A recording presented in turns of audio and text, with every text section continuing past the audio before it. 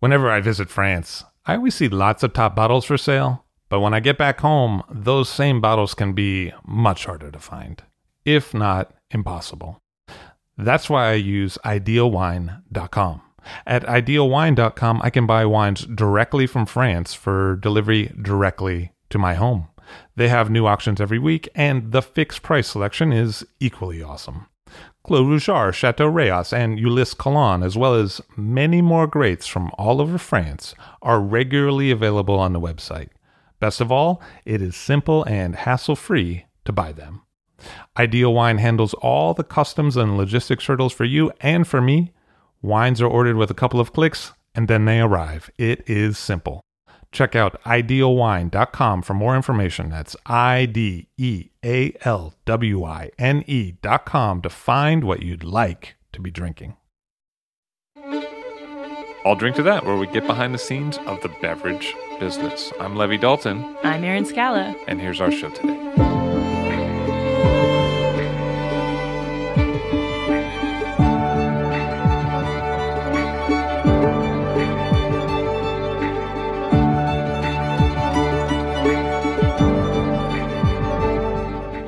We are here today with Matt Stinton, the beverage director of Hearth Restaurant and Terroir Wine Bar. Matt, how are you? I'm doing well. How are you? Good. You're amazing, and it's so good to have you here. Well, you're amazing. So you're amazing. No, right. It's you. Fine. So, Matt, you taste thousands of wines a year. Yeah. You're a great taster. You're exposed to so much. Yeah. You travel all around. That's true. Yeah. And I just think that you have an incredible palate, and you're great at blind tasting. Thank you. Okay, thank you. Yeah, I don't know how great I am at blind tasting, but I do blind tasting a lot. Yeah, you're great, and you can nail stuff pretty spot on. But I wanted to challenge you a little bit, and I wanted to see how good you are at a different kind of blinding. Okay. Are you up for this? I am. Okay, I knew you would be. Good. So I recorded some sounds that are common sounds in the wine business, and I wanted to play them for you and see if you can blind hear these everyday wine sounds. Are you ready? I think so, yeah. Okay, and all you people out there, when you're listening, see if you can guess it before Matt. Okay, sound number 1. Do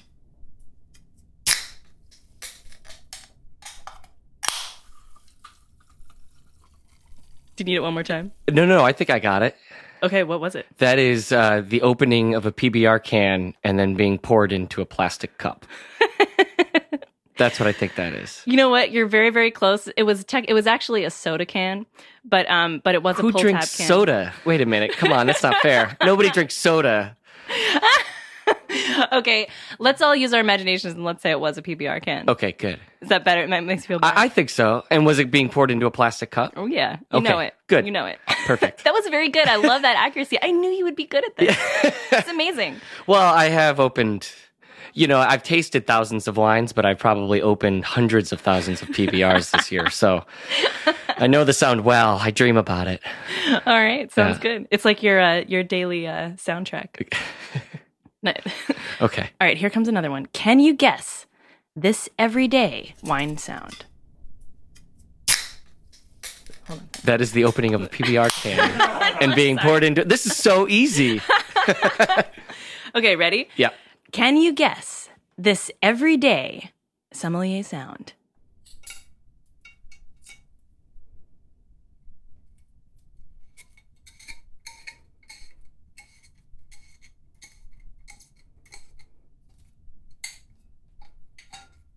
Oh, boy. That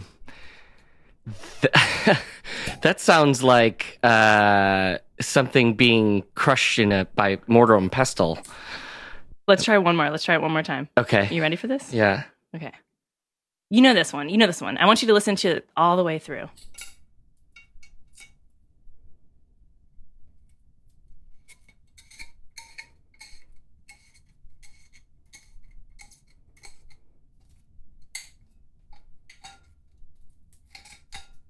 Is that the whole thing?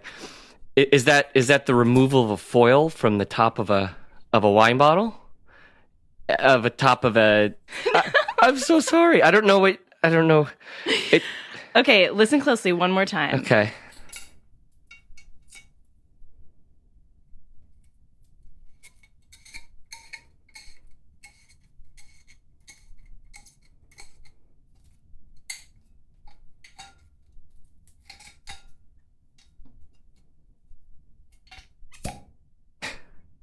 Okay, so that is a corkscrew going into the top of a Napa Valley Cabernet Sauvignon, and then the cork is actually being extracted from the bottle. And then I think at the end of it, you can hear someone smelling the cork, right? What was the vintage of the Napa Cabernet? I think it was probably the 10s, I think. God, because it was, you could tell good. It was still a relatively new cork. It's a recent corked bottle. Man, he's good. He's good. I can't even believe this. Okay. It's funny how you guessed the PBR one right away, but like opening taking a cork out of a bottle, you were like, I don't know. Well, it was the like there was like this clinking noise at the beginning that would kind of threw me off, and then the cork really sounded like harder. It was like yeah. It was kind of weird. All right, let's try another one. Okay. Can you guess this everyday sommelier sound?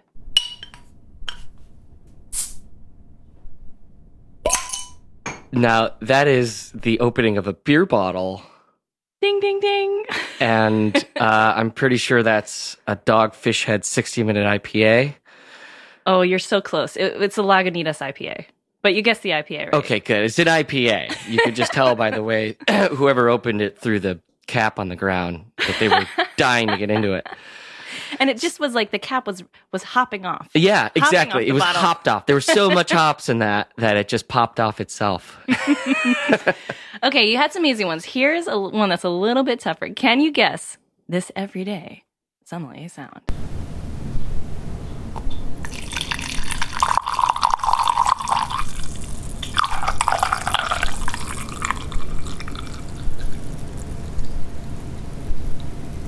Now listen very carefully, because it's obviously a liquid being poured. Right. But, What type of liquid and from what? yeah. Because it really sounds like somebody peeing. Well, okay. Into a decanter. Matt, first of all, you're on the right track. Okay. Because what temperature is urine? It's hot. It's very You're right. warm. It's a hot liquid. It is so a hot liquid. You're on the right track. All right, so we have a hot liquid here. Okay, can I hear this? Can I hear this again? Sure. One more time. Okay. Here we go.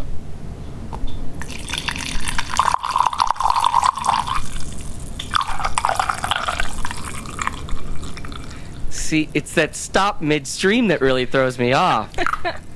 Because that could be really hot pee where you're like, I have to stop that in the middle.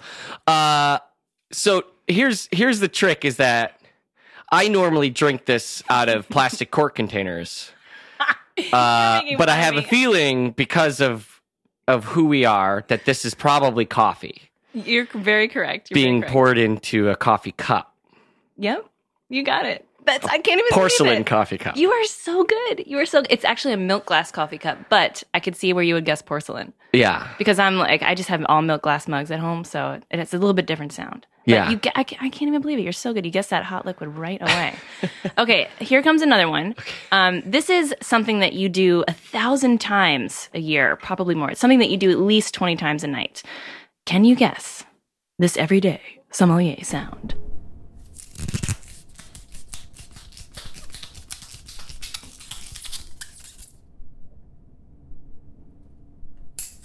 Is that taking the cork off of the corkscrew? Yeah! Okay. Man, you were good.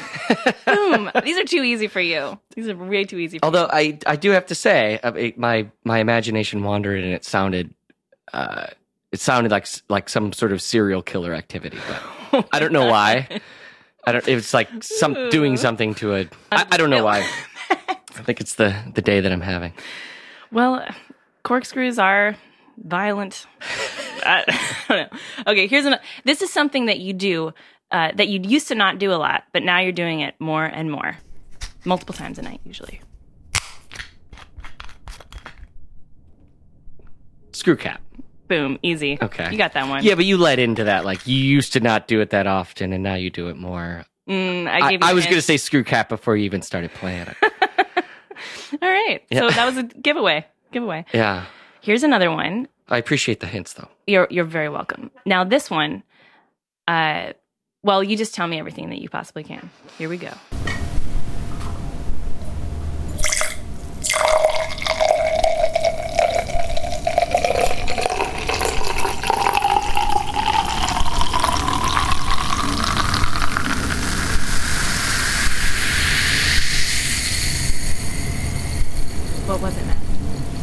is that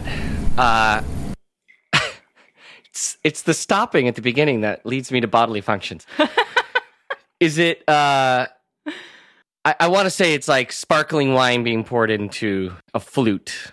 Bam! Amazing. Yes.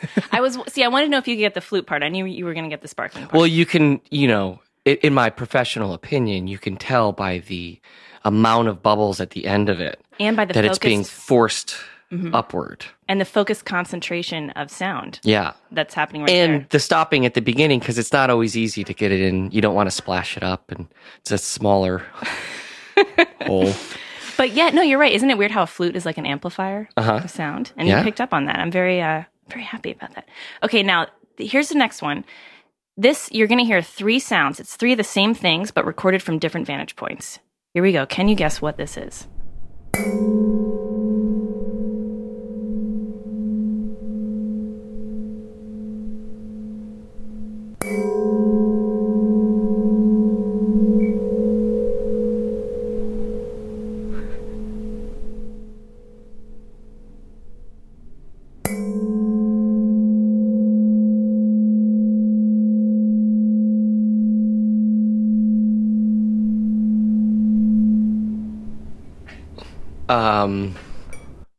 That it sounds like somebody hitting a decanter to make sure that it's really glass. Okay, that's a good guess because these are 2 pieces of glassware cheersing. Oh, okay. But what piece of glassware is as big as a decanter? I would say like a Bordeaux shaped glass, or like a Cabernet glass. Give me producers. Riedel. Bam, you're right about that. Okay, so we use the Shiraz.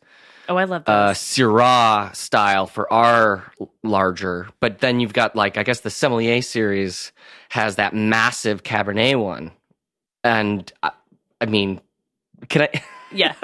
So I don't know if it's we use like I said, I would probably have to venture to say that it's like a Burgundy bowl because of the cadence. Gosh, you're unbelievable. These are just coming to me. I didn't even know I had this knowledge. Well, I'm telling you, I can't even believe that you're spot on hitting the producer based on a cheers. This is incredible. Matt Stinton can do great blind hearing. All right, I've got one more for you. We're going to end on this note. Okay. What is this sound?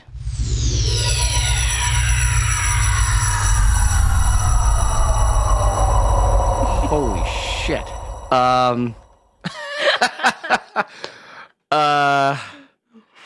Can I hear that again? Yes, you can.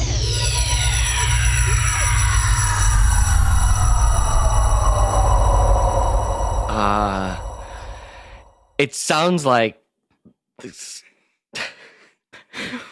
kind of sounds like a door opening in the Death Star, or something being fired from the Death Star. I don't know what that is. That was Thomas over at the Nomad running his hands through his hair. Oh, now that you mention it, that does sound like that. I didn't know we were going to get specific like that. I thought, okay, you guys can't see this, but Matt just ran his fingers through his hair when he was trying to guess what that was. And I thought he was onto something. But no, he went Death Star. I really wish I would have gotten that. I really do. But so there's many more things besides tasting. We also use other senses when we're working. And wow, Matt Stinton just nailed it. So great blind hearing, Matt. I can't even believe it. Go and visit him at Hearth Restaurant or Terroir Wine Bar. Thank you very much.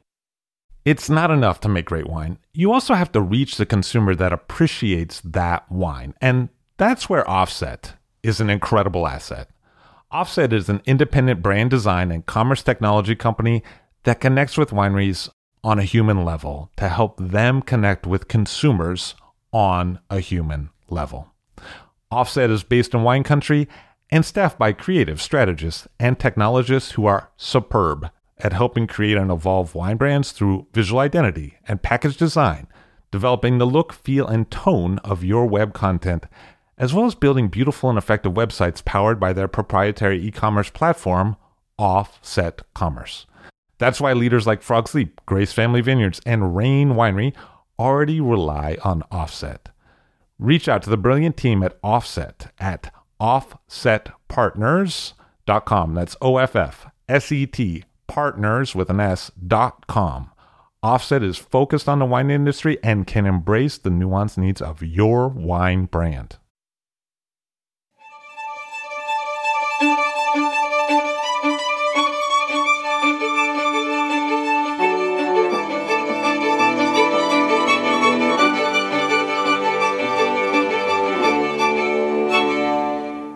Giuseppe Vara on the show today of the Vara Winery in Piemonte. Hello, sir. How are you? Bene, grazie. Buongiorno, everyone, and thank you for having me here. My pleasure to have you here. So tell me a little bit about the history of the winery. It was started by your father. Yep. Well, my father's name is Aldo, and he's the guy who started the winery. It is a beautiful, slightly different story than usual for Barolo. He was a city-born guy, and still had long hair, Beatles cutting back in the late 60s. He was 15 in 1968, went for his first demonstration against the war, and had the misfortune to run into his father, who used to work for Secret Services. So you can imagine the family was not so happy to have a rebel kid, and was driven back immediately to Barolo. That's where we were from. That's where the family legacy was, and got to spend the summer in the vineyards. And by the end of August, he was in love with it, and that's how he started. He basically communicated to the family he was going to become a contadino, so a farmer. It was not even the desire for being a vintner or specifically or to be a winemaker. And it was a big shock for the family, and then a big scandal in the region. Most of the people were leaving or trying to get a job in factories, offices. My grandparents acted as a bridge, point of connection for the kids who wanted to find a job in Torino, and their own son was going back. So this is where Vara started or restarted, and so 72 was the first harvest. By then, my father had the permission to get rid of sharecroppers and start farming his own land, and this is where we started. Because at the time you had land that you inherited from the family. He did, because the family had Bricca di Viola, the Barolo vineyard, for quite a long time. Yeah. That vineyard is the most important family legacy. We're not sure. I don't have haven't found documents yet. But what I was told by my grandparents is that vineyard was bought by the Varas straight from the Marquis of Barolo, who obviously, as you know, were controlling and owning all the land. This was up to Juliette Colbert and Carlo Tancredi Falletti, so the last Marquis generation. And when they started to sell land, that's how Bricco delle Viole got into the family. And it was a farm, so there was Bricco delle Viole, some more vineyards, especially in Fossati area. And then we had obviously fields to feed the cattle, and this was the old Vara days. And what's it like now? What are the different grape varieties that you produce at the winery today? It's primarily indigenous grapes. I think a bit of a feature for our winery is that we don't want to make monocultura. So monocultura is when you farm. Well, usually you would use monocultura to define farm looking after just one crop, but we use it to mean a winery farming only Nebbiolo, and we feel this is set is not what we want to do. So there's Nebbiolo, but there's Barbera and Dolcetto, and the three grapes represent about 1/3 each of the production. And then we have Freisa, which is our beloved Last of the Mohicans. We have Albarossa, which is another native grape of Piemonte, very interesting story, and Moscato. And then we have two more grapes, which are not native, and that's Riesling and Pinot Noir. Very different stories. Riesling was, it is the most beloved white grape for the whole family. It was the first Riesling planted in the region in 86, and a bit of a pirate story. While Pinot Noir is a more recent story. It was planted in 99, and that's also a bit of a pride and rebellion story, but that's more recent. So let's take those one by one. Tell me a little bit about the Freisa and how that came about in terms of bottling and what changes might have happened over the years.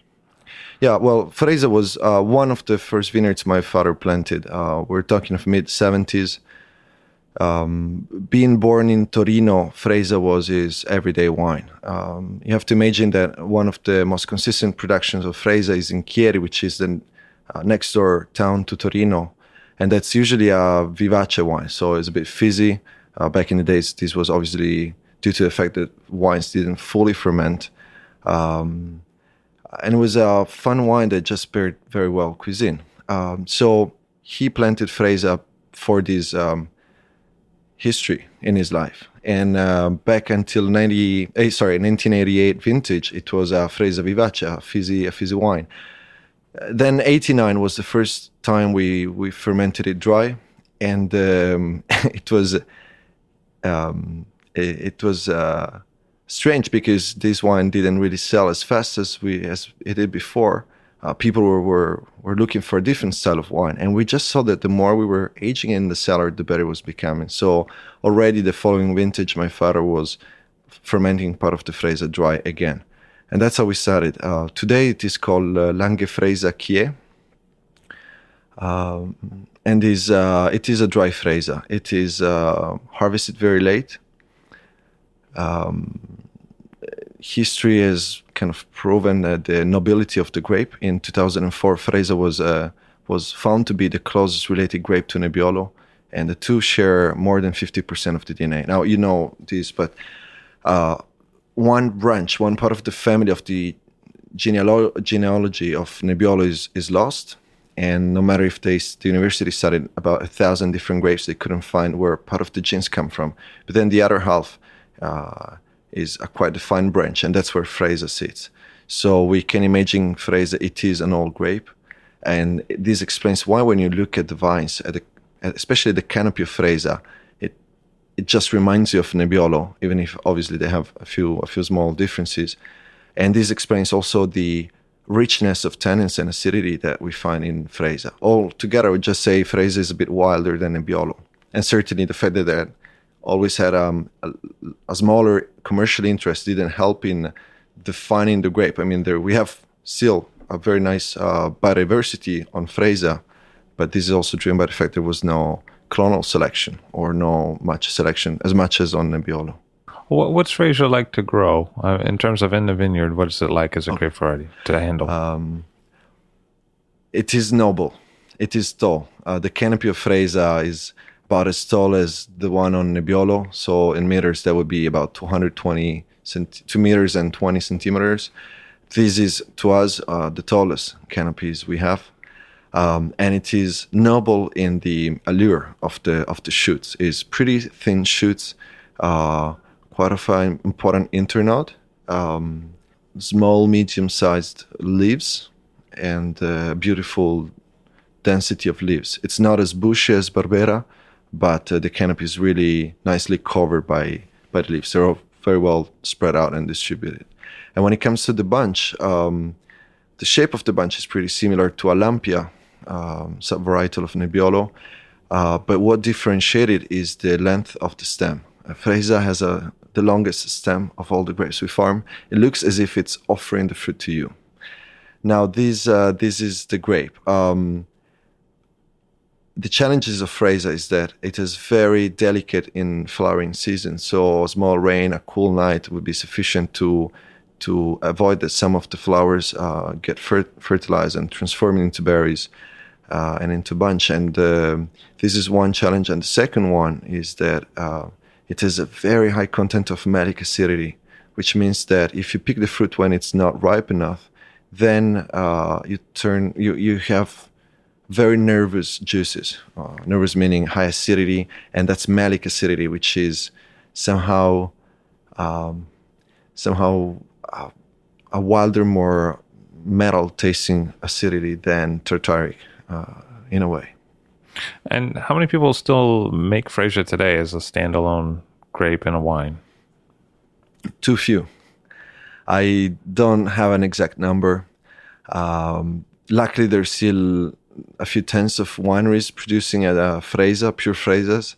But it saddened me to see that many people lost confidence in the grape over the last 20, 30 years.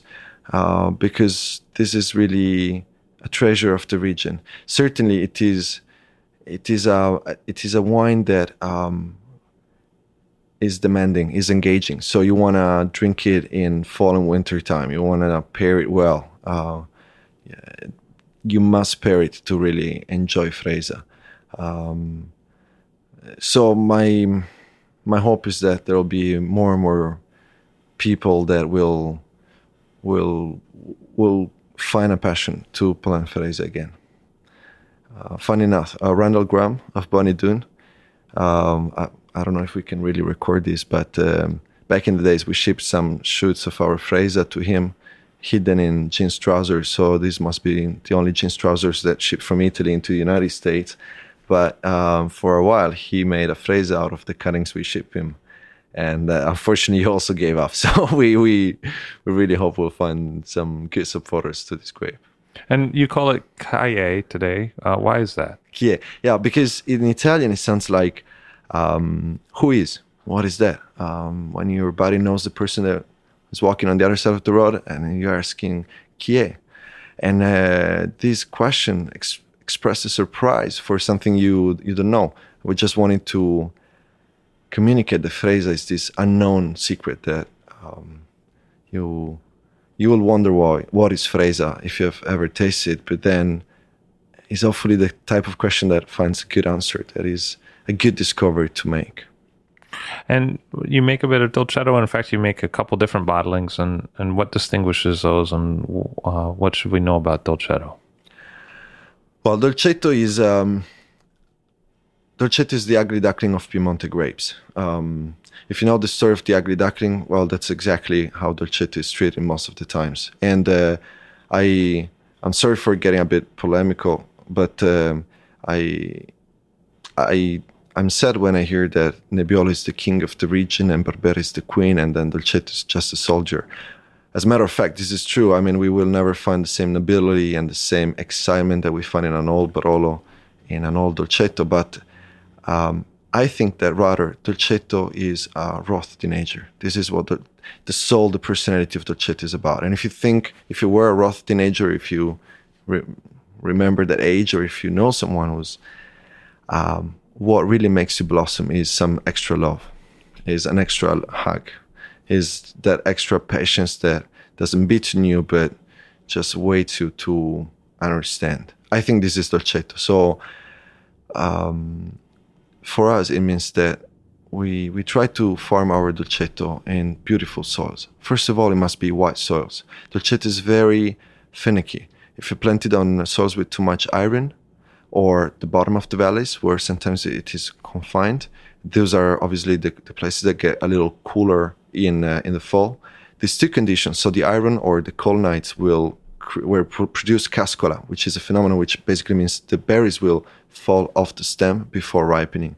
So this urges people to go and pick Dolcetto before it's ripe. And it is like a never-ending chain where you pick the fruit and ripe because it's planted in the wrong spot, and then you wonder how the wine is not so fully pleasing. So you need white soils, you need good exposures, sun exposures, warm places that don't get too cold. You need good conditions. In a way, I just feel there's no vineyards for Dolcetto and vineyards for Barolo. There's just good vineyards and not so good vineyards. Now we produce two Dolcettos, a classic bottling that comes from a safe fruit from the villages of Barolo and Novello, and then selection that is called Cosse Fossati and comes from two specific vineyards, Fossati and Cosse di Vergne. Both are on the western heights of Comune di Barolo.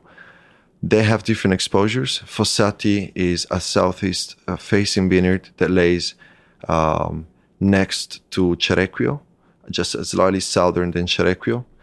And Cosse di Vergne is on the same ridge as Fossati, but on the southwest exposure. Cosse Fossati was the desire of my father to produce a Dolcetto that could be planted in the top vineyards.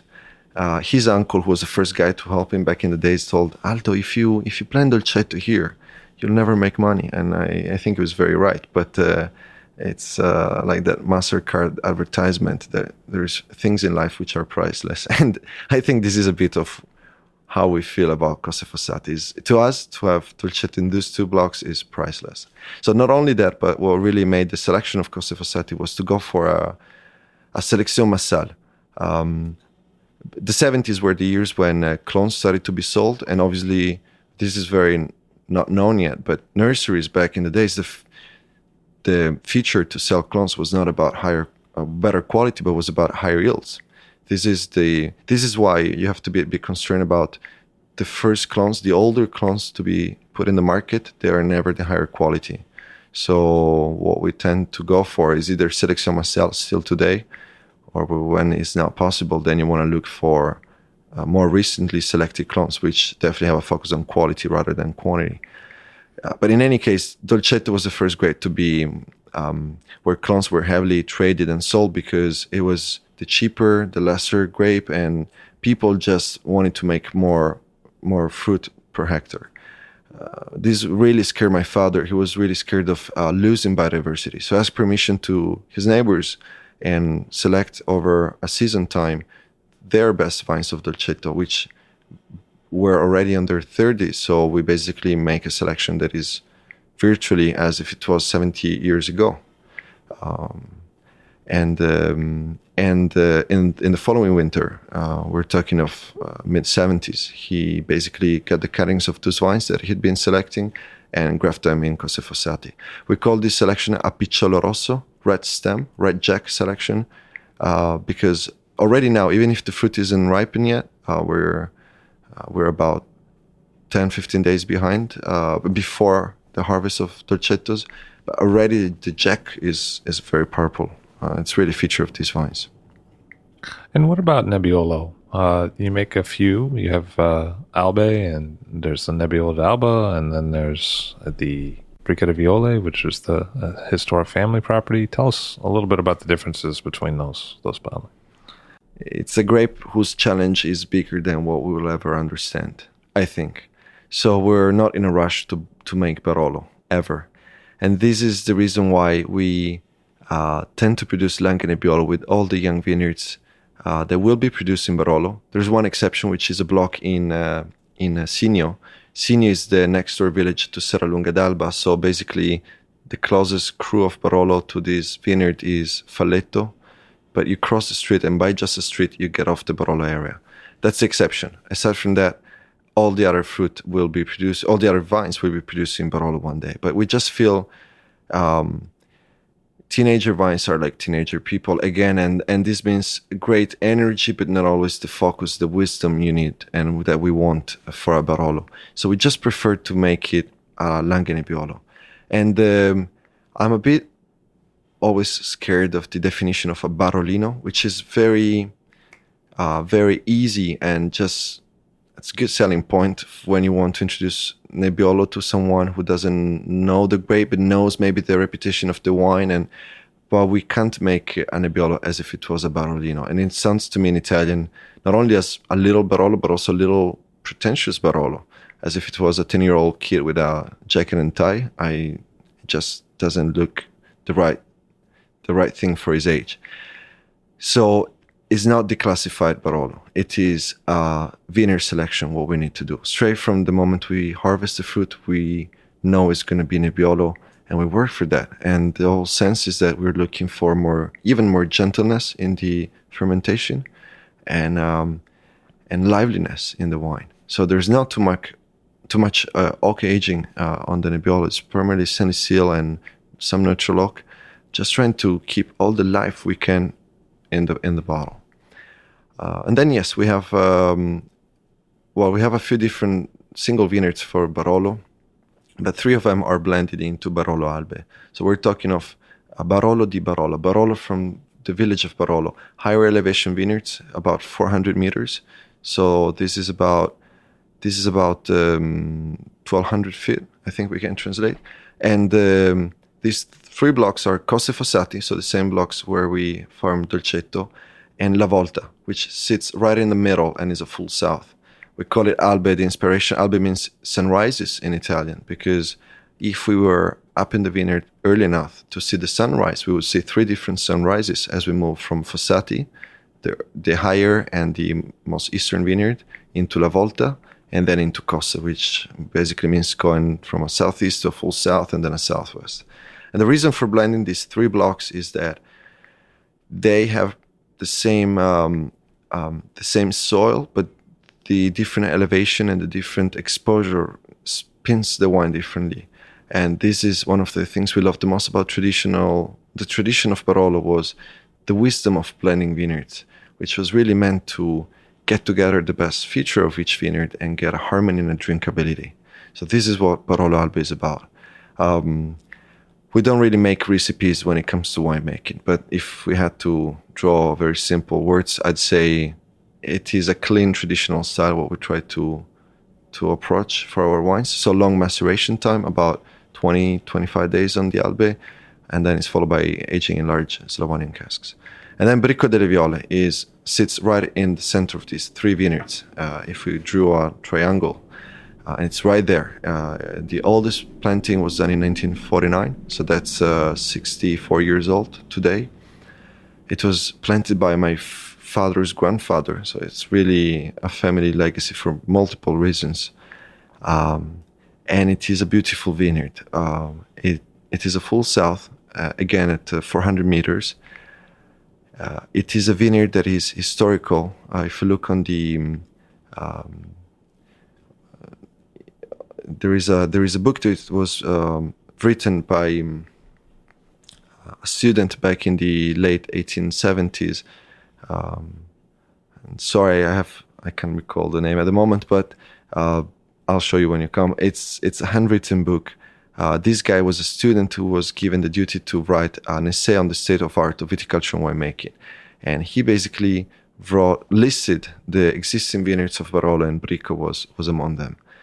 So it was there already at the end of the 1800s. I think it never had a shining place because it's when you think of the classification, the first definition of vineyards back in the 50s and 60s, we're talking of very poor weather vintages, and the vineyard was back then farmed by sharecroppers, so a combination of things that don't really work. It's an engaging vineyard, so you really need to devote attention, and you need to care about quality rather than quantity if you want to make it right. But I think the beauty of Bricco delle Viole is that daytime it is very sunny and warm, but nighttime we get the breeze that blows from the mountains. So basically, if you look, we have the same temperature during nighttime in the village of Barolo, so 50 meters below, and in Bricco delle Viole. But then nighttime we have a bigger drop of temperature by about 3-4 Celsius degrees. This is all led by the breeze. It just pushes the heat away. And this is, to me, is the most exciting feature of Bricco delle Viole together with the soil, which is marl, but it is a bit richer in clay, but it's a very white, pure clay, very, very peculiar. So I think it is a challenging vineyard, but it is a beautiful one, especially in those years. I don't like talking of global warming, but we certainly experienced some changes in the weather, and I think it just goes in good conditions for this time. So then we have a few more vineyards. 2 are Paudana and Ceretta, and these are in Serralunga d'Alba, so straight on the opposite border all the way to the east. They belong to an estate called Luigi Baudana that we took over in 2009. And there are 2 small but beautiful vineyards. There is another one in Serralunga that you're the first to know because it was kept very secret for an year, and it's called Costa Bella, half an hectare, close to Baudana, so west slope of Serralunga d'Alba. What made us fall in love straight from the beginning is that there is an olive tree that produces olives right in the vineyard, and we feel this is very special. Which is rare for the Piemonte, unlike Tuscany, say. Oh, yeah. And there's not many olive trees in Piemonte, right? Yeah. Especially in a vineyard, especially producing fruit is really, really unusual. It was kind of a good sign for the exposure of the vineyard. And then finally, Ravera in Novello. So from both Novello and Costa Bella, we haven't released a Barolo yet. So how did you become involved with the Baudana holdings? Because that's an historic holdings in Serralunga, and as you mentioned, you're mostly the family holdings were traditionally in the Barolo commune. So Yes. how did that come about that you became involved with the Badana holdings, the Ceretta and the Badana vineyard? Well, it all started by the initiative of Luigi and Ferina Baudana. They are the current generation of the Baudana family, and their family has been there for such a long time that the village, the single vineyard Baudana, and obviously the family got the same name. And when I asked Luigi, did your family give name to the place or the other way around? He didn't know. He didn't have an answer. So they've been there forever. Unfortunately, no one in their family was taking over. And they started to look for ideas on how to bring their story on. And one day in 2008, they called us and asked for a meeting. Basically, a common friend has suggested they should talk to us. I think my parents built a reputation for respectful people, low profile, like soft-spoken people, but very respectful.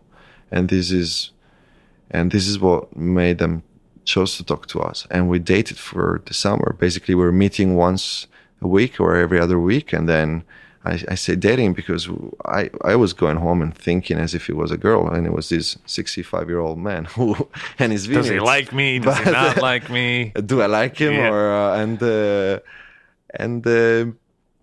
so we needed to get into some more trials. So we offered that I could help him for the harvest, and we didn't want to create any rumors. So what I was doing in 2008 was working in our cellar until 7 p.m. and then drive my Fiat to Serralunga, park it 600 feet away from the cellar door, just run with a hat on, try Like in disguise. Yeah. recognize and breathe carbon dioxide until 11 p.m. And when all works were done, I was going home for a late dinner. But it was just very important. It was very funny. It was very important that people didn't see me there because we wanted to keep it out of rumors until something happened. This is really Piemonte life when it comes to vineyards. We were definitely happy. We saw beautiful vineyards, a beautiful potential, and Luigi and Ferina, I think I can say they were also happy, and that's how in 2009 we made official we were going to take over from them. But the way we do it is In 99. 2009. 2009. Yes. Okay. But because you released together 05 and 6 and Correct, because we tasted the wines they had, and we felt, well, the winemaking style was a bit different than ours, a bit more stronger extraction, but there was beautiful quality in the wines.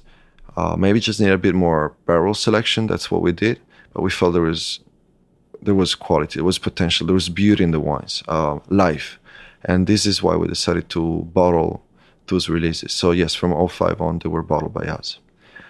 09 is the first vintage we've been looking after from pruning to bottling. I see. So the whole way through, as Yes. opposed to kind of more the bottling part. And Yeah, and but still, today, Luigi and Ferina live on the upper floor from the cellar, and what we try to do is to keep them as involved as possible. This is why we kept the original label Luigi Baudana, and there is a very tiny essay bottle by G. Di Vaira at the bottom of it. because it's not under the G. Di Vaira label. Like you look at it, it looks very different than the wines that you bottle under. Like it's a totally different label than Bricca di Viola. It still says Yeah, Badana on it. and yeah, maybe it is a bit crazy, but we thought this was the only possible way to really respect their story, and this is also why they chose us, and this is why we keep Luigi and Ferina as involved as possible. They don't obviously have to do manual works anymore, but whenever it comes to choose how to prune and when to pick the fruit, we just call Luigi the night before, and we go in the vineyards together, we taste from barrels together. And what have you seen as the differences, coming from the perspective of mostly working in Barolo, as the commune of Barolo, to Serralunga, which is a different commune inside the greater Barolo whole? What do you see as the difference in working with those conditions? For us, it's very exciting because but first of all, when my father started to farm vineyards, as he was missing a generation to teach him the works, he was looking for masters. So old folks that were kind of retired, but that could Retired. Yeah. Okay. but that could teach him the wisdom of the farming.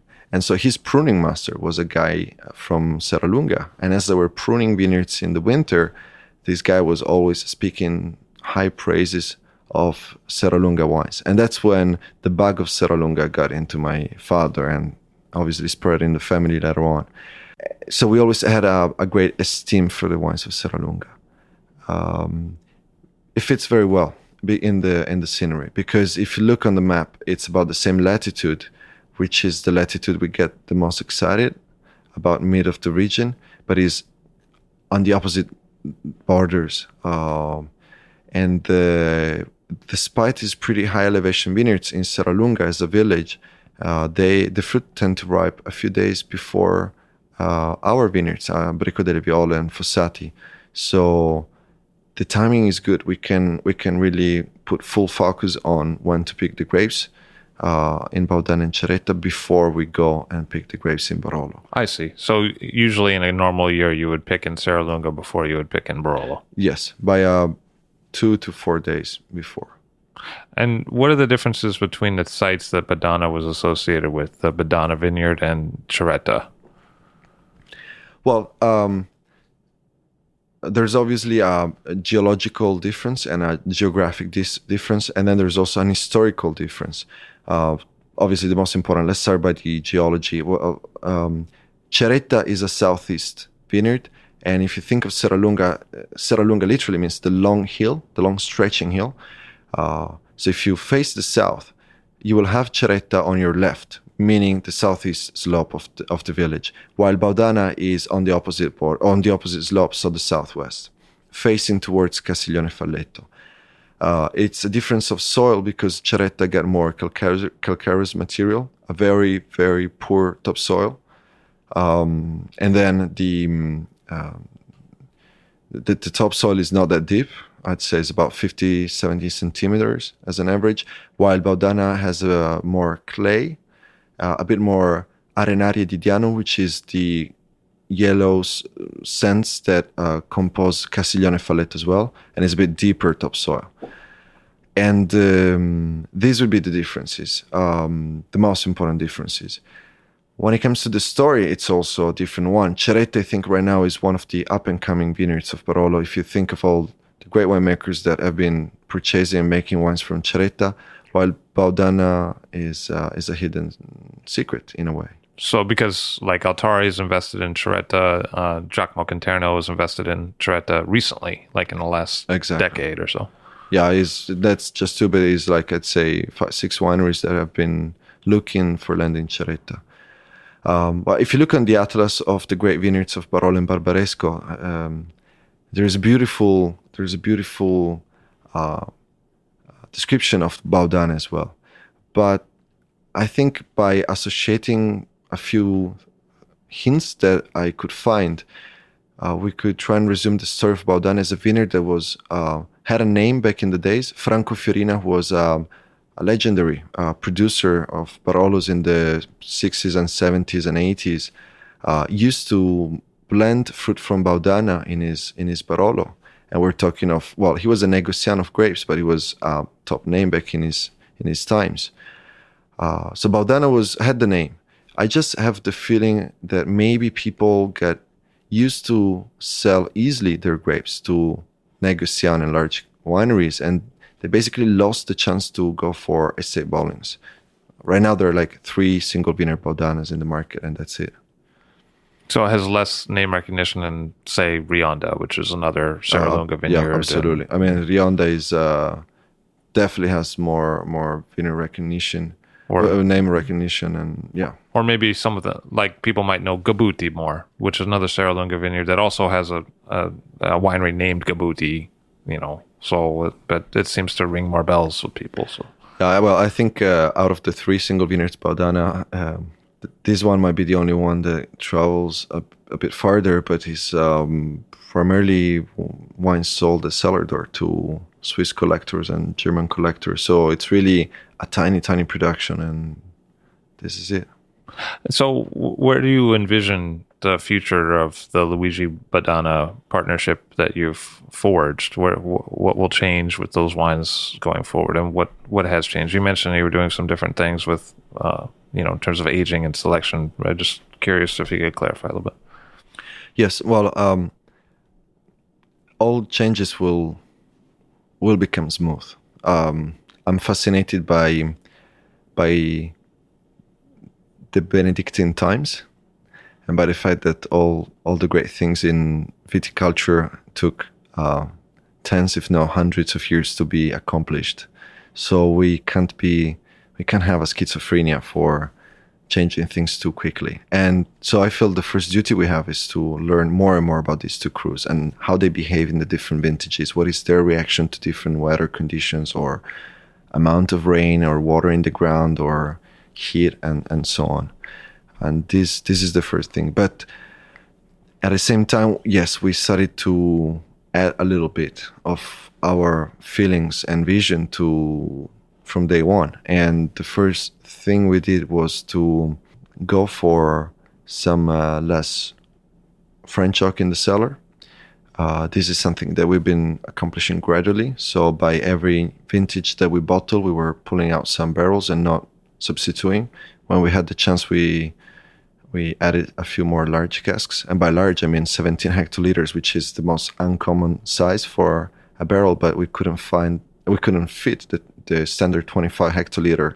The cellar is a garage's cellar. So it's so small that 25 hectoliter was just too big. We don't have the space there. So it's this 17 hecto casks. And but I think that more than the tools, it is a bit of a different approach in the maceration. What we're looking for is a balanced extraction. So we're not trying, and this is Vajra, but it has become Baudin as well. It's not about really trying to get all the material from the fruit into the juice, into the wine, but it's about tiptoeing. We definitely are looking for the noble part of the fruit. We're not looking for just all of the fruit, and this is what has maybe changed the most. It's a bit more gentle extractions. And if you were to taste, say, Badana versus Bricca di Viole, what would be the difference in taste in the palate? I mean, how would you know that one was from Barolo? How would you recognize the wines that you make? Okay, I'd say, aromatics, first of all. My feeling, my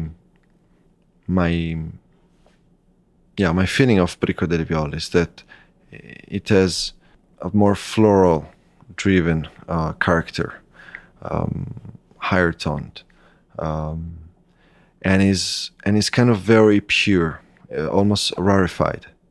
But yeah, very very pure. I'm very focused on something, and I see that with age, Bricca di Viole has some characters that I see vintage after vintage, and this is a bit of the violet flower, a bit of the orange zest, a bit of the anise that comes with age. So it's kind of very specific, and then it has a brighter acidity. Baudana has a bit of irony character, both in the nose and the mouth.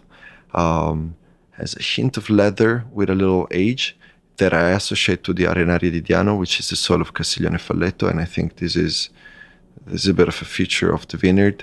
It has more density, overall a bit lower acidity. You don't feel it as it has a lower acidity, but you feel it's broader on the mid palate. It's not as straight and sharp. It's richer and creamier.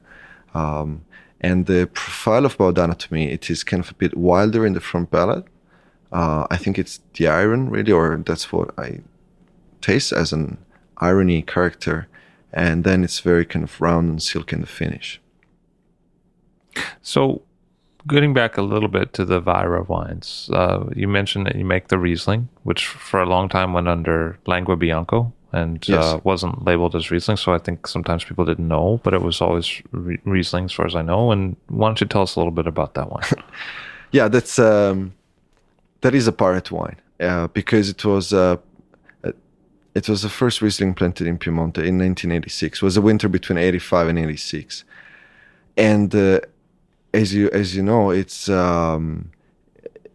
we were always unable to call it Riesling unless you find some of the few bottles of the Riesling made in 91, 92, 93.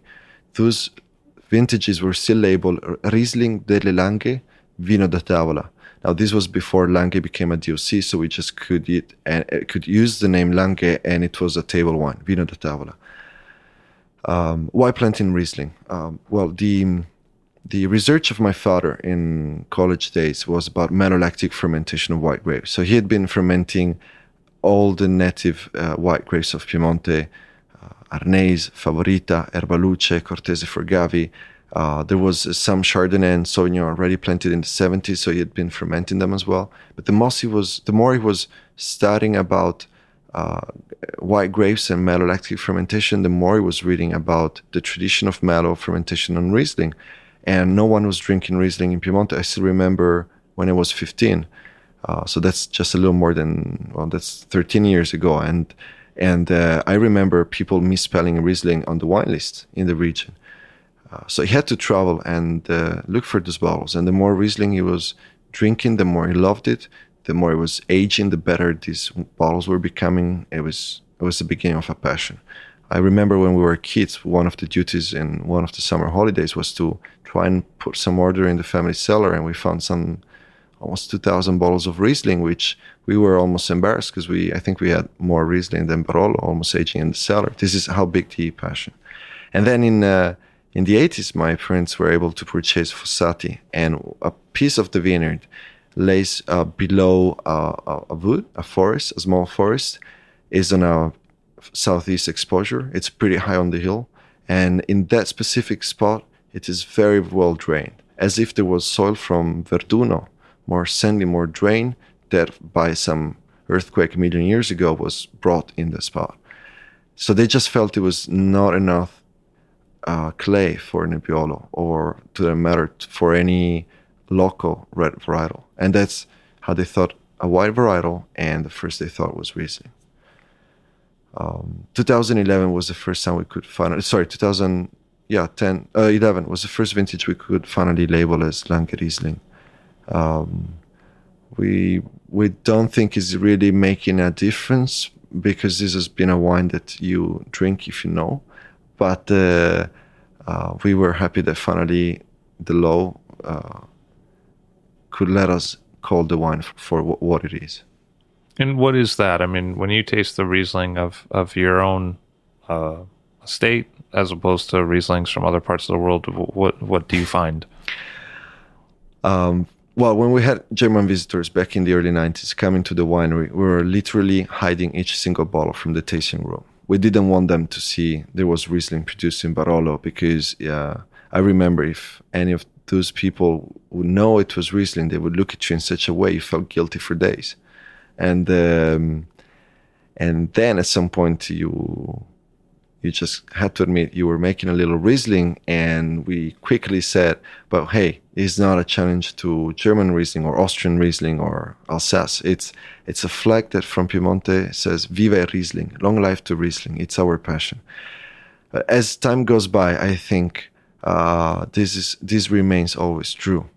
And more than that is a Riesling that speaks of Piemonte, where it's different. It is dry, but definitely has more mid palate. We're southern, so even if it's an east exposure, it's high on the hill.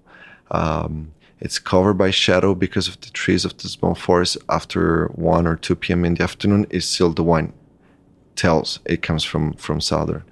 And I think it is a mix. Some vintages, the nose is slightly more Alsatian, but then the mid palate might be a bit more easier to associate to maybe a Wachau Riesling, a bit broader. Then somehow I feel it has a bit of the acidity touch of a Rheingau Riesling, of a dry Rheingau Riesling.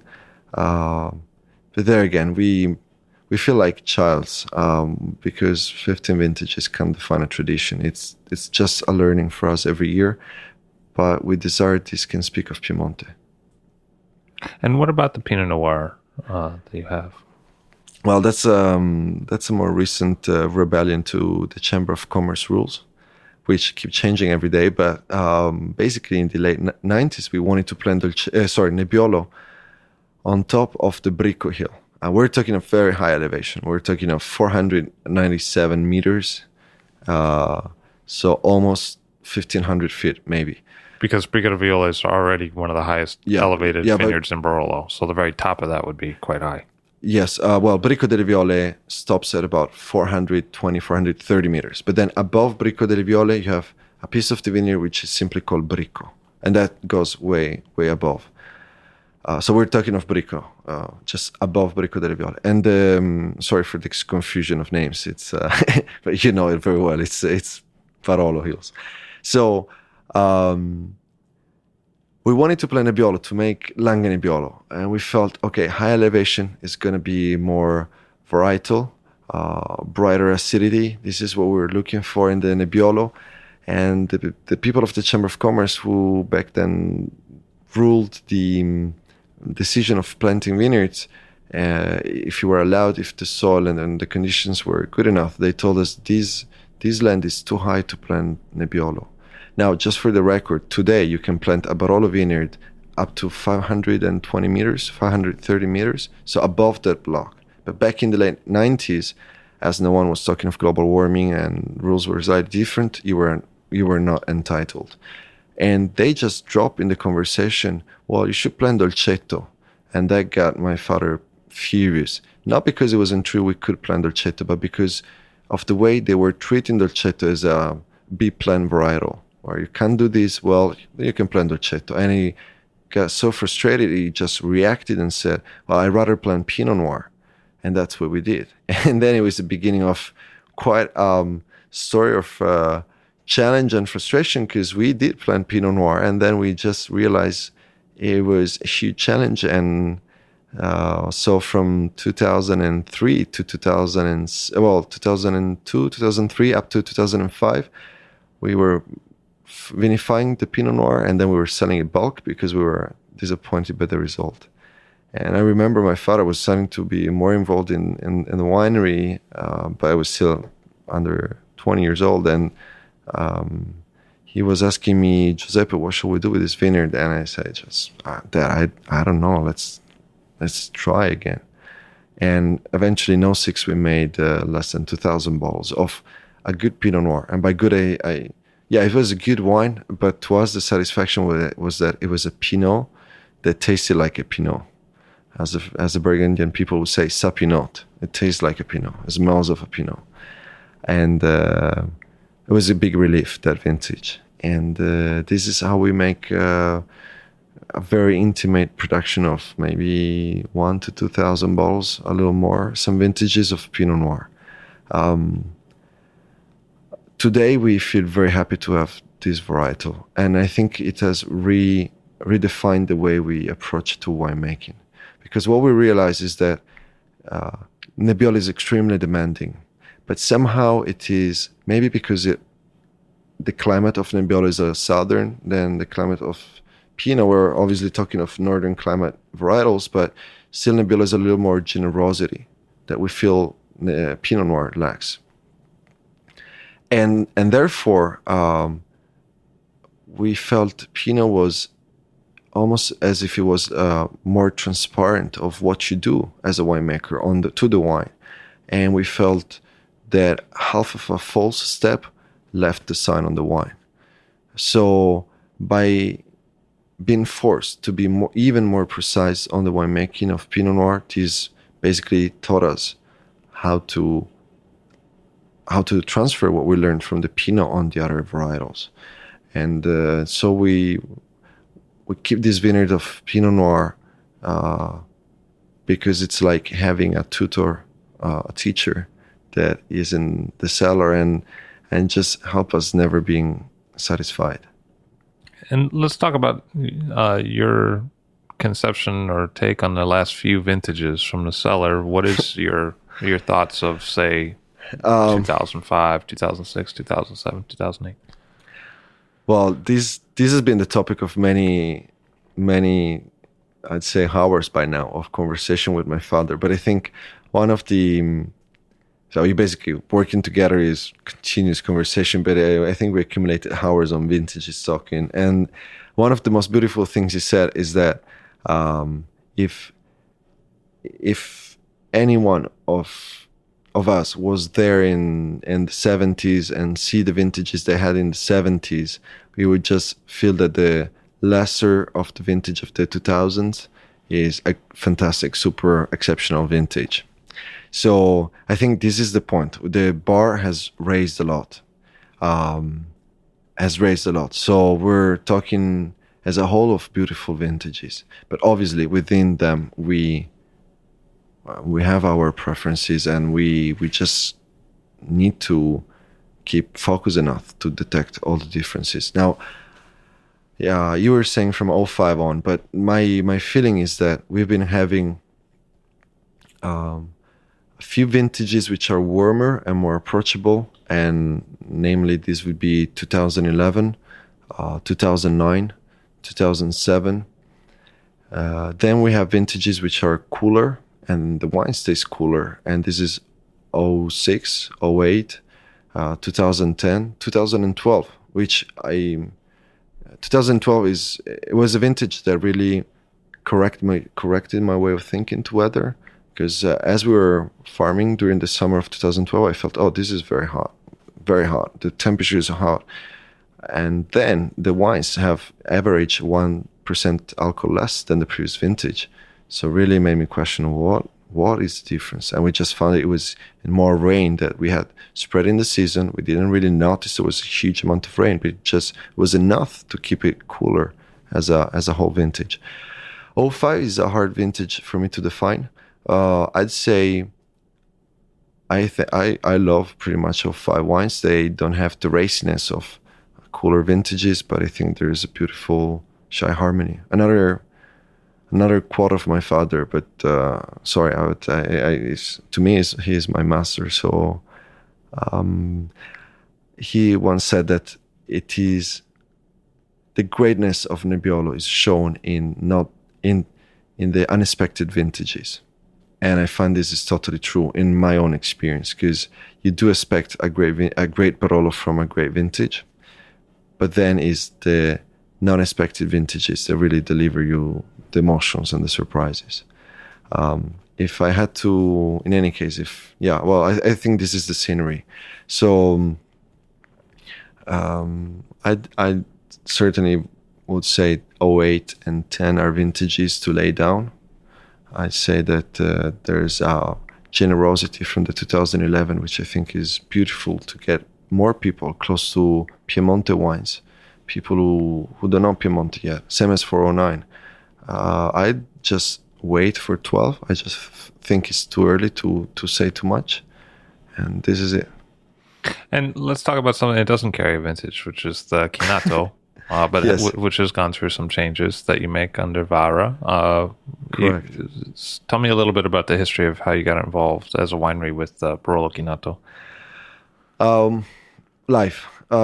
Basically, what happened is that we had a friend and a client in Milan who had been bothering us for years and years about making a Barolo Chinato, and we always replied him no, because it was not in the ideas. And at some point, he was so insistent that we started tasting Chinatos seriously. Seriously meaning comparing, tasting series of Chinatos, and obviously you have the chance to go and taste also those which are not on the market. There's a couple of wineries which obviously we can't mention because they're doing it under the table kind of thing, but we were tasting all of them. So, and it was a beautiful time for my family. We were still in high school, so pretty much everyone was living in the family house, and it was my two siblings and I, all of us. They're called Francesca and Isidoro, and all of the three of us were very opinionated about what we were tasting, and we had ideas of what we like, what we don't like it. We would like it this way and that way. And by the time we finished to taste all the Chinatos, I think we had spoke too much, and we had to get to try.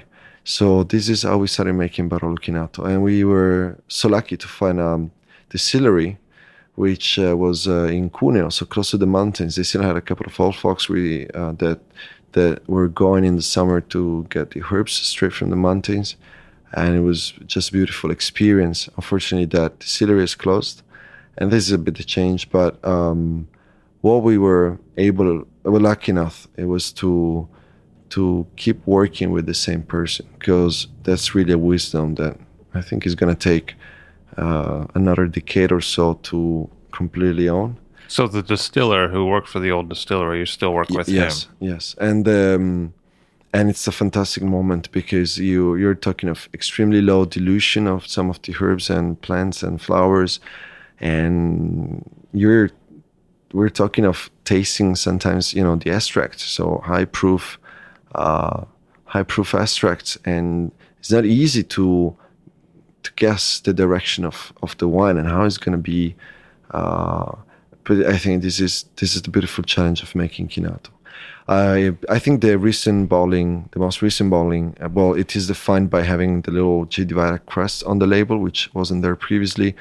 So the bottling is made in a new distillery from the old one. Exactly. With the same old distiller, but new distillery. I think it is a bit more floral than before. This would be the main, to me, the main difference. It's a bit more lively. I really liked the old one, but I'm just as happy of this one, and I think it is adding a extra layer of aromatics that we didn't have. So when you make a Barolo Chinato, you can't make it in a winery in Italy because that's not legal. You have to do it in a separate distillery facility. And when you decide to make a recipe for a Barolo Chinato, what happens then? What is the process for determining what becomes? Yeah, well, I even offered to use my own little cellar to do the distillation and extractions, because we want to be so secret that you don't want to show everything, not even to the distillery where you're doing the work. But we were unable yet to this time. Well, you basically have a tradition, you have a pattern that brings you there, so about where you want to start from. We're talking of Quina, Cinchona calisaea is that the name. We're talking of some of the main herbs, the gentiana flowers, and some of the main ingredients. You pretty much know where you want to start. But then you have to redefine the blend of stews, herbals, and roots and barks according to the wine, because we don't have to forget this is Barolo wine, so it has to be Barolo DOCG, so it's vintage driven, and so that kind of let me call it matrix. I'm sorry, it's not the correct term, but the kind of matrix is adapted to the Barolo that you start from. So the wine itself kind of determines a lot of the other parts of the recipe. We want our Chinato to be determined by the wine. This was one of the 3 criteria we wanted to have for the Chinato. Was it had to taste Barolo, and it had to come from good Barolo. It had to have real herbs, so no synthesis aromatics, and it had to be in balance. So a balance of the alcohol, of all the components of the wine. Once you get to these kind of metrics, then you start working on the small dilution herbals. And that's about another 10, 15 herbs. And as always, they have a combined effect, a synergic effect. So you can't try and do guesses. You have to do trials.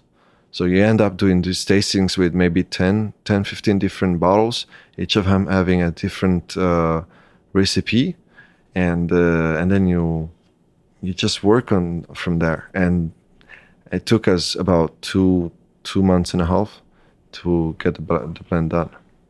And so originally a lot of the herbs were foraged from around Cuneo, which is the area local to where you are. But what happened with the new recipe? Is that still true, or? Yes, most come. It's not that poetic anymore. It's not the two old guys going up in the mountains. So there's a bit more farmed herbs.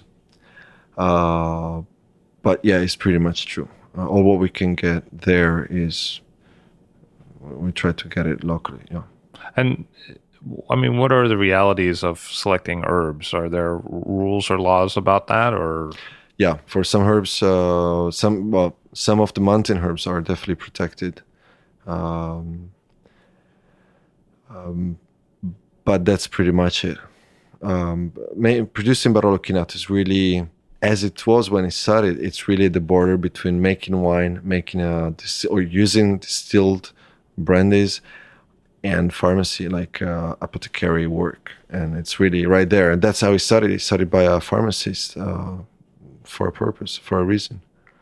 And what about selecting a wine? When you go about selecting a base wine, which you said a lot of stems from that, how do you go about selecting one wine rather than another for the Barolo Chinato? Because you in particular would have different Barolo to choose from. We're looking for a wine that has both at the same time a balance, like a roundness. It can be too edgy, foursquare, but at the same time must be very lively, because by the end of the process it'll be fortified with brandies. It will be added with sugar that we need to steer to balance for the bitterness. So if we start by a wine which is too mature or too forward, too open, we basically get it tired by the time we go in the bottle. So we need a wine that is still has a good density, good mid palate, but still has liveliness. And the lucky with Chinato is that the chance with the Chinato is that we can just taste the different Barolos and see which one will fit more. So we're not strictly connected to a single vineyard or a vineyard choice, but it's more of among the vineyards we can choose from, among the wines we can choose from, which is the one that will fit better into the Chinato. We're obviously not talking of Bricco delle Viole, but we have that freedom to choose the wine. And tell me about the new vineyard that you have now in Serralunga. How did that come about? How did you find it? And what do you plan to do with it? Well, it's a vineyard that we've been on for a bit more than a year. But until very recently, we were unable to speak of it because some of the farming laws in Italy date back to late 1800s.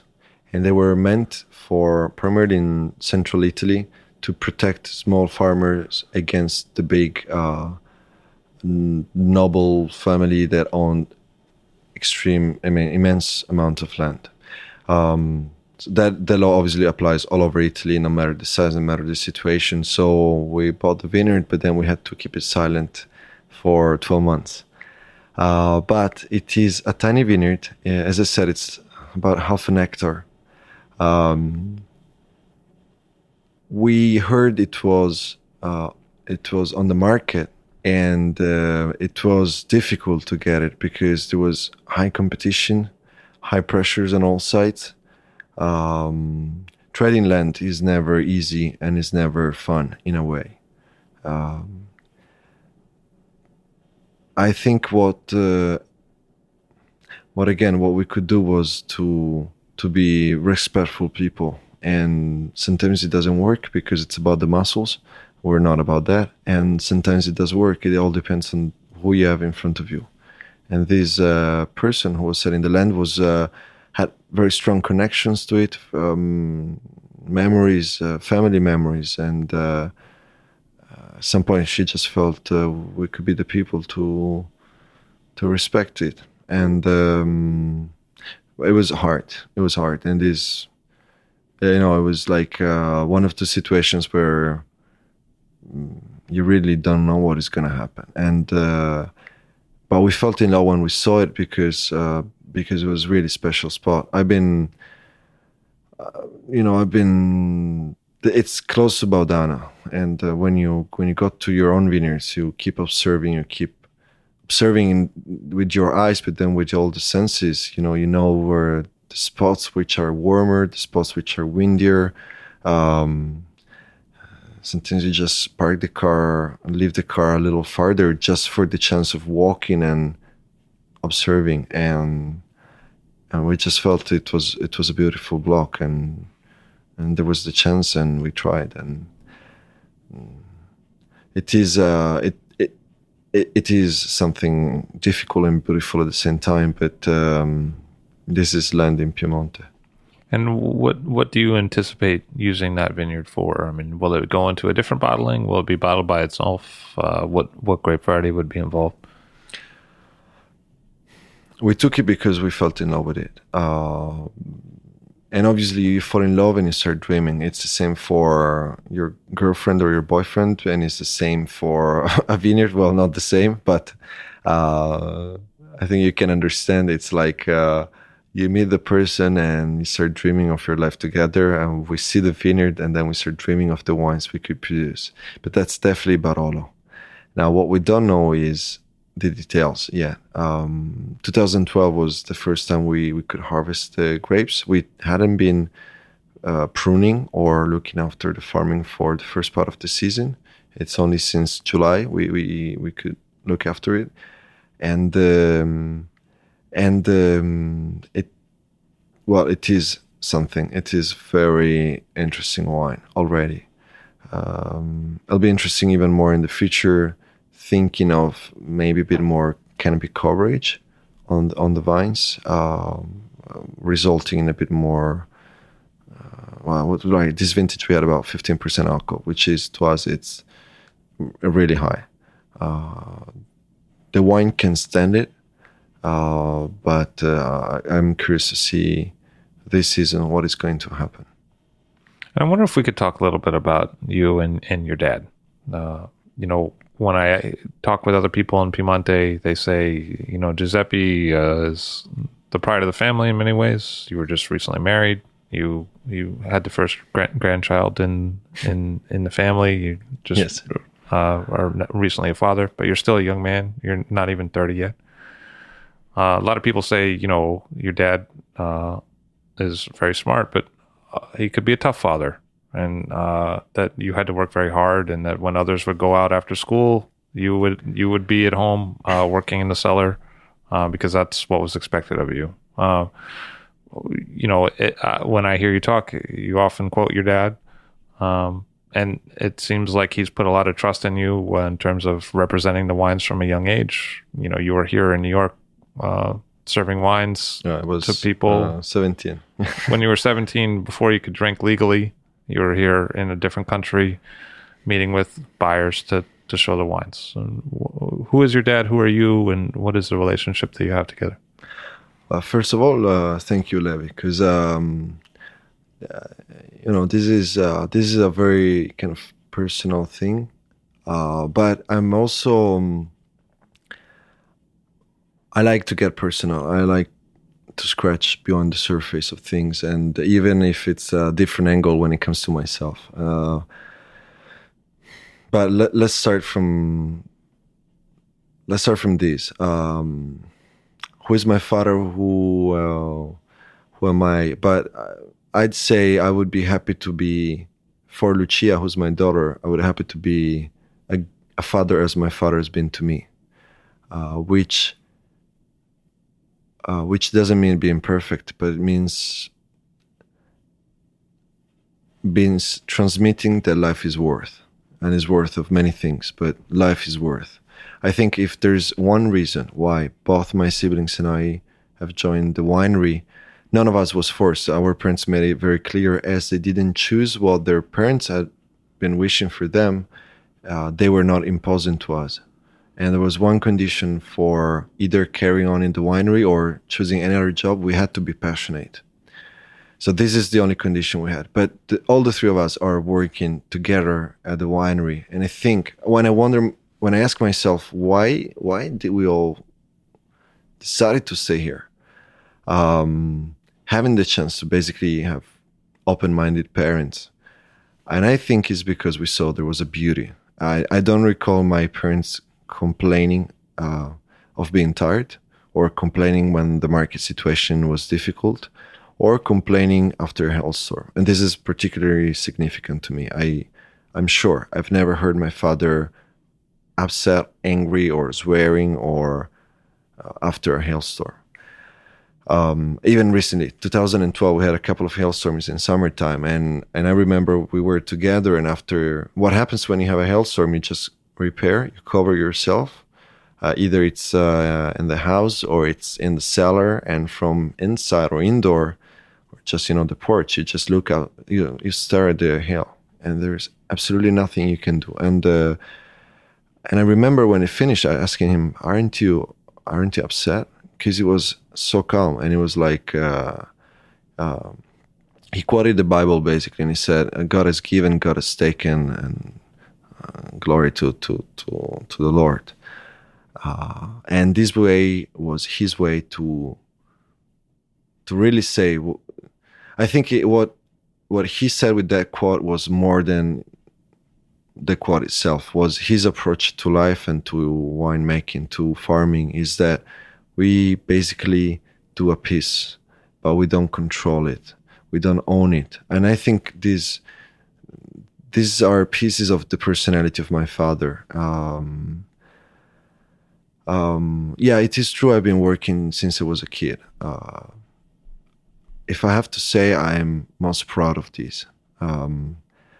I was working when I was 10 because when I was 7, 8, I was driving a tractor during harvest time, and my father was behind me. He was loading the fruit, and I was driving it. I remember as a lot of fun. But then I studied seriously when I was 15. And that was for disciplinary reasons, for sure, because I was a lazy kid in summer vacation. So I had to go out and help in the vineyards. We were planting a vineyard, which is very unusual for summer, but that's what I did. Yeah, I can say this. I can say that back in the days, it looked like being tough and being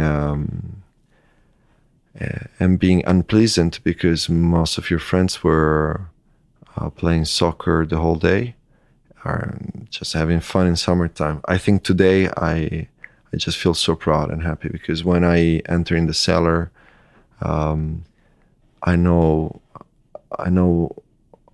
how to work, and when I'm in a vineyard, I know what is the work that has to be done, and I know not only how to do the work, but I know how my father does it.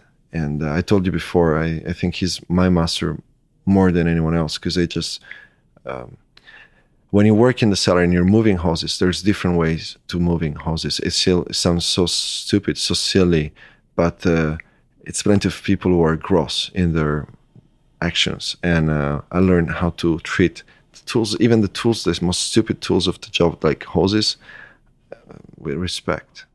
And so I feel proud. Am I been missing anything? I don't think so. Not the important things. Not the freedom, not the adventure, not the chance to dream to other things. I've been given responsibilities certainly when I was younger. I think this is beautiful. Sometimes I wonder, will I be so free to let my daughter travel when she's 17? And it's a vertigo that takes me, and she's 5 months old, so I can only think this is going to get worse as time goes by. But I just feel you must be so free to let your children go and not keep them under your control, especially in Italy. It's too plenty of people who are to control at too late age, I feel. So for all these reasons, who's Aldo? Well, I think he's a great guy. I think he's a great human person. I think when people talk of sustainability in farming, this is what we did since the 70s. But there is a human sustainability that not all the farmers have, and that I'm proud to say my father has. And hoping he won't be listening to this interview, I can tell I'm very proud of my father, and I just hope to learn as much as I can with myself. I'm get a bit scared when I hear people in the region that say they want to maintain what they have. I don't think maintaining is the right verb. I don't think keeping things steady is the right things to do. I don't think this will bring any good. But I think it's just a great chance to learn. And yeah, this is it. One of the things I noticed about you, because there are a lot of younger people, maybe at this particular moment in the Piemonte taking over. When I say younger, I mean 30 or younger, taking over their family estates. So there is, in a way, a generational change, especially as you see people like Capilano, the older Capilano dying, or there's no more Bartolo Mascarello. So you see a change. One of the things that I noticed about you when I spend time with you, because we have spent a fair amount of time over the years, is that you frequently talk about the older generation, and I mean the really older generation. Yes. In either memories that you have or stories that you've heard of them, and usually quite reverentially, with a lot of respect. And, you're the only person in Piemonte that's ever, well, not the only, one of two people that's ever talked to me about Franco Fiorina. Was a name that's virtually disappeared, but used to be a great name. And you mentioned him earlier. And then Lorenzo Accamasso. And you have a relationship with him. And I wonder, because it's never going to happen that Accamasso will have this kind of opportunity because he doesn't speak English. I wonder if you might tell us a little bit about Accamasso and your relationship with him and who he is.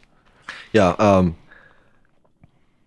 Well, but first of all, you quoted two of the young people that I respect the most and I like the most, and the older people. No, yeah, I know. But when you mention Mascarello, I think of Maria Teresa,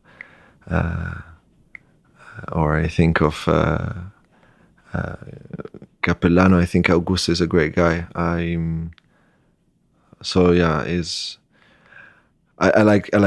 like both Maria Teresa and Augusto. I try to stay in front of the very old generation for a few feelings, a few reasons. First of all, because whenever I taste an old Barolo, I try to immedesimarmi, to put myself into the mind, into the shoes of the person who made that wine. And to me, it's a beautiful exercise. I think of the tools they had, the cellars they had, the barrels they had, the times they had, and tasting those old wines just make me dream. I have a personal love for Barolos from the 80s that has been growing in me in the last year and a half. I've been trying to look for as many bottles as I could. And yeah, there's a few names that really, whenever I see a bottle, I try to taste. And Franco Fiorina is one of them. Accamasso is one of them, even if I maybe have access to more recent vintages as well. Actually, you don't really see any old Accamasso really around in the market. Another name for me is Beppe Colla. At the time he was doing wines at Prunotto. This was late until the late 80s, maybe 89, 90. And also people that aren't here anymore, the old Pira, or Finocchio of Monforte d'Alba, Pienpolvere Soprano, late 80s, early 90s. Some of these histories are also dramatic, but I don't know. I owe them respect, and I try to learn as much as I can. And these people, we have to think of Piemonte. Piemonte is a land for famine. Just to keep quoting my father, he has quite a famous quote that he once said that in Piemonte we passed from having 2 cows, which was a sign of wealth 50 years ago, to having 2 Mercedes-Benz cars, which is the sign of wealth today, but the mindset hasn't changed. And I find it so true in some conditions. So But those people, I think, are people that even if maybe they were very humble farmers who studied up to the age of 8 and then they had to leave school and go work to support the family, they have a sensitiveness. And when it comes to Akumaso, this was evident the first time I met him. I was randomly, we were in a restaurant before Christmas time, and back in those years, he was still the president of the Cantina dei Produttori di Lamorra, so basically the local enoteca, which has representation meaning, and he was the president. And so I totally didn't know this guy with a little mustache and about, can we say this, about 3 teeth in the whole mouth. In his late 70s, he got up from the table and made a beautiful, one of the most moving speeches I've ever heard. And I was so touched, especially, I think there's a set lack of somehow culture, even about ourselves, about our region, about our history. I think there's beautiful history behind Barolo, and it's totally mistreated. And in any case, this guy had a heart that was speaking in his words. And when he stopped talking, and his talk, this was 08 or 09, Christmas of 08 or 09, I don't really recall, but it was about when the global turn down of the economics happened. He was encouraging all the producers that belonged to his enoteca to not give up, to be positive. And he was using these words that I'll never forget. Next year, you'll come back from Vinitaly, and Vinitaly is the most important fair for Italian wine. Yeah, not anymore, but back in the days when there was no email connection, people basically received orders for the whole season during Vinitaly on pieces of paper. They were writing contracts with the customers, and so he was using this old image, and he's saying, you'll come back with orders at Vinitaly, and you'll see we'll go back on track. But with his heart, yeah, like a coach would do with his own soccer team, you know. And I've been playing soccer enough to be touched by that, and I just introduced myself to him when he finished talking, and asked, "Can I ask your name?" And he said, "Renzo Akumaso in Piemontese." And I'd been knowing Akumaso by name for quite a long time. I just never run into him, and so I was very excited. Plus, he knew my father very well, so that was the first meeting. And then I basically soon after went and visited him, and I've been trying to go at least once a year. And he welcomes you in his tasting room, which is nothing but a room of his house. It's a very humble house below La Morra. It's he and his sister. None of them got married. Never had a person to help him. And he would sit often on just 2 chairs, inclining his chair and having, just 2 legs of the chair, and he's bending on the wall and smiling with his 3 teeth. And he talks to you, and you can tell he's a very refined psychologist. And more than talking, he's observing your reaction to what he's saying. And so it's like, it's funny, is high tension is like being tested at the same time, and very careful to what you say, how you feel about the harvest. And you're talking with someone who's had 40 harvests more than you, and is still curious to hear your thought about it. And but long story short, this is why I like these old folks. Here's an example. Everyone is different. Another one that is not known, but he's called Armando Cordero. This guy used to be the winemaker for Franco Fiorina.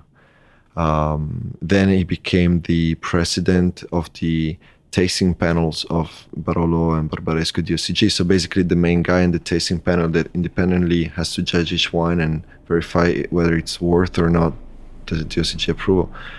Some involvement with Odero, I think. Sorry? I think that for a while there was some involvement with Odero. Yeah, very possible. To consult. Possible. Yeah. He was doing consulting as well at some point, and it's plenty of these stories. Just another one that I'm particularly in love with is when my father was studying. One day he got a prize from Veronelli, who was the first first journalist, wine critic in Italy. Well, it was not the very first. Mario Soldati had been writing Vino al Vino before that, but Veronelli was a personality. He was a high cultural profile, anarchist, politically speaking, and writing speaking. And well, basically he was writing this Catalogo Balafia, and my father was awarded a prize, and he receives a phone call, and that's Aldo Conterno, who was already legendary in the late 70s, early 80s, asking, I heard you won the prize as well. Are you going to Torino tomorrow for the ceremony? And my father was replying, yes, I am. So what if we do the trip together? I'll come and pick you up. And the following morning, there's this Lancia azure color that drives into the old farm, and where we were at the time. And because the Lancia is a car. Sorry, it's a sorry. Didn't mention. Yeah, Lancia was the fancier Fiat, and before it was a beautiful brand, and it was Aldo Conterno, Bartolo Mascarello, and Quinto Chianetti. So 3 legendary people. Unfortunately, 2 of them are those who I was too young to really get to know. And Quinto Chianetti is a fantastic producer still today. 2010, Dolcetto from Chianetti. I think there's a poetry in that wine. A great producer of Dolcetto di Dogliani. And they were already celebrities, as it could be in the 80s, before really Barolo was so much in the chart. But they were coming to pick the young guy up to know who he is and what he's about. This is beautiful to me. And if I may say one more thing about generation change, I think this is kind of becoming a big topic. If you think of some recent articles and even in the press that anticipate of these, but no doubt that things have changed, and I think we would be childish if we tried to keep things as they were 30, 40, 50 years ago. To me, that's not the point, and I think is unfair to those people who just make a whole big prejudice of it. But it is a challenge. I think this is what makes me so eager to learn as much as I can from the old folks, because we're not living the same life. Period. There's no doubt about this. But then it's about sensibility and it's about respect, and this is what I would like to nourish as much as I can. And same for my siblings. I haven't mentioned them, but it's a very close connection, and we just feel very happy to work together, and we feel the same about this. Giuseppe Vara, thank you very much for being here today. Thank you. Thank you. Hey. Giuseppe Vara of the Vara Winery in Barolo. All Drink to That is hosted and produced by myself, Levi Dalton. Aaron Scala has contributed original pieces. Editorial assistance has been provided by Bill Kimsey. The show music was performed and composed by Rob Moose and Thomas Bartlett. Show artwork by Alicia Tenoyan. T-shirts, sweatshirts, coffee mugs, and so much more, including show stickers, notebooks, and even gift wrap, are available for sale if you check the show website, alldrinktothatpod.com. That's ILL, drinktothatpod.com, which is the same place you'd go to sign up for our email list or to make one of the crucially important donations that help keep this show operating. You can donate from anywhere using PayPal or Stripe on the show website. Remember to hit subscribe or to follow this show in your favorite podcast app, please. That's super important to see every episode. And thank you for listening.